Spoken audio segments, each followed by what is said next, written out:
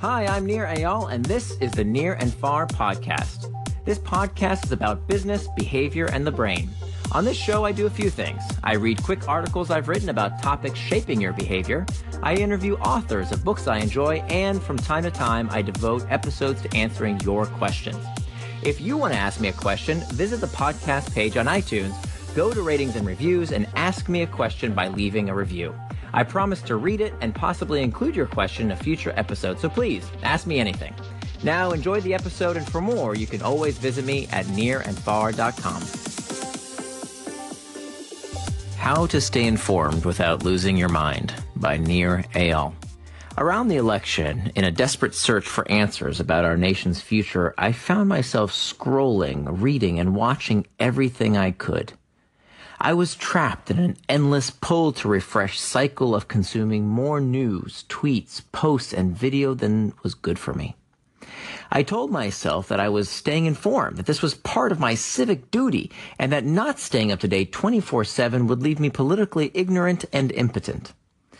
I've since changed my mind. In fact, I've decided to give up consuming news online altogether, and I think you should consider doing the same. Here's why. Competing incentives. Much has been written about the incentives driving the news media. One of their missions is to inform, but media companies are also businesses, which means they must sustain themselves. By and large, media companies that deliver news online monetize attention through display advertising. They want to keep us clicking and scrolling as much as possible. If a story drives clicks, views, or reads, they have an incentive to publish it, sometimes to sensationalize it. Companies delivering news online have no incentive to encourage moderation of the time we spend on their sites. Furthermore, the purveyors of online news profit most when we feel at our worst. It wasn't until I'd wasted a few days scrolling through election news that I started to reflect on what was really driving me. I realized I wasn't reading online news for the reason I told myself, to be informed. Rather, I was spending an inordinate amount of time online because I was scared. I feared what might happen to the country regardless of who won the election. As I wrote my book, Hooked, How to Build Habit-Forming Products, fear is an internal trigger. An internal trigger is a negative emotion that prompts the habitual use of a product or service. Companies attach their products to internal triggers to prompt us to perform a behavior with little or no conscious thought. This isn't necessarily a bad thing. Many products we use habitually enhance our lives. When we feel lonely, we might reach out to a friend over Facebook or Snapchat.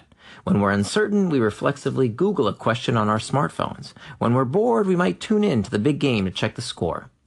It's important to note that companies don't necessarily create internal triggers, rather they satiate existing pain points.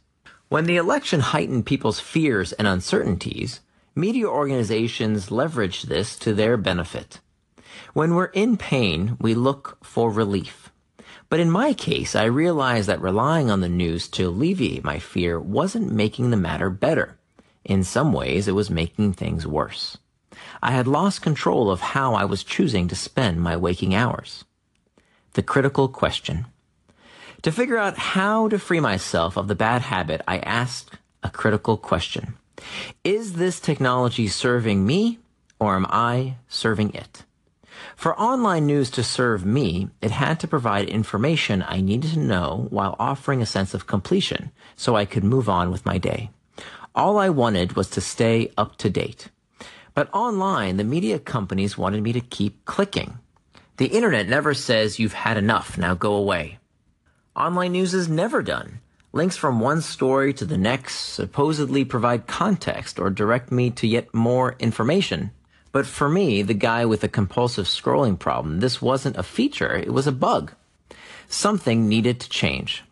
Luckily, there is a technology that provides plenty of information about the day's events and doesn't suck me into a time-wasting hyperlink vortex.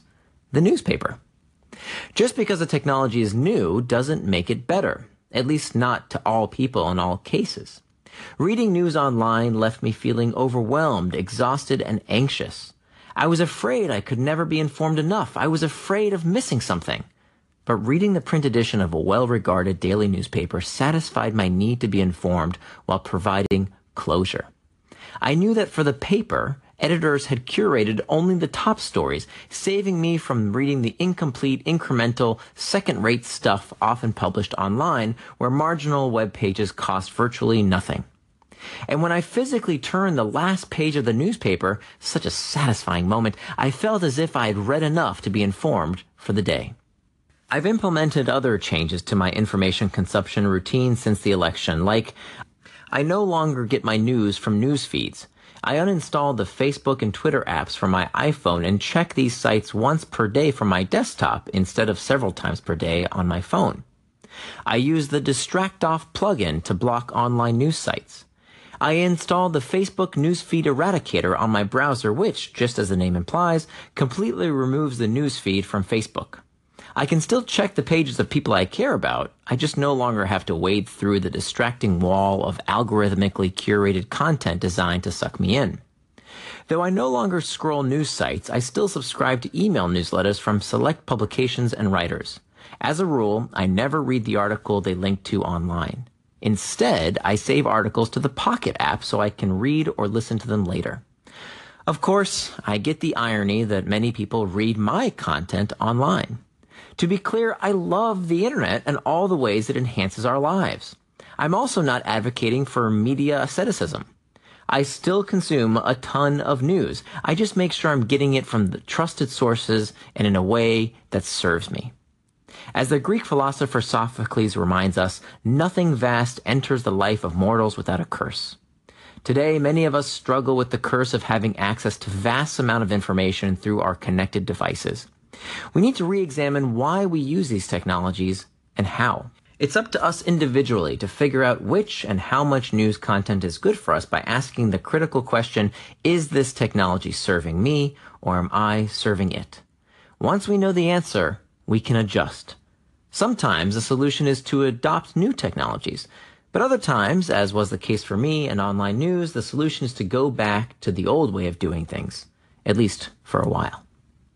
If you enjoyed this article and you want to see links to some of the products mentioned, please visit nearandfar.com. Thanks for listening.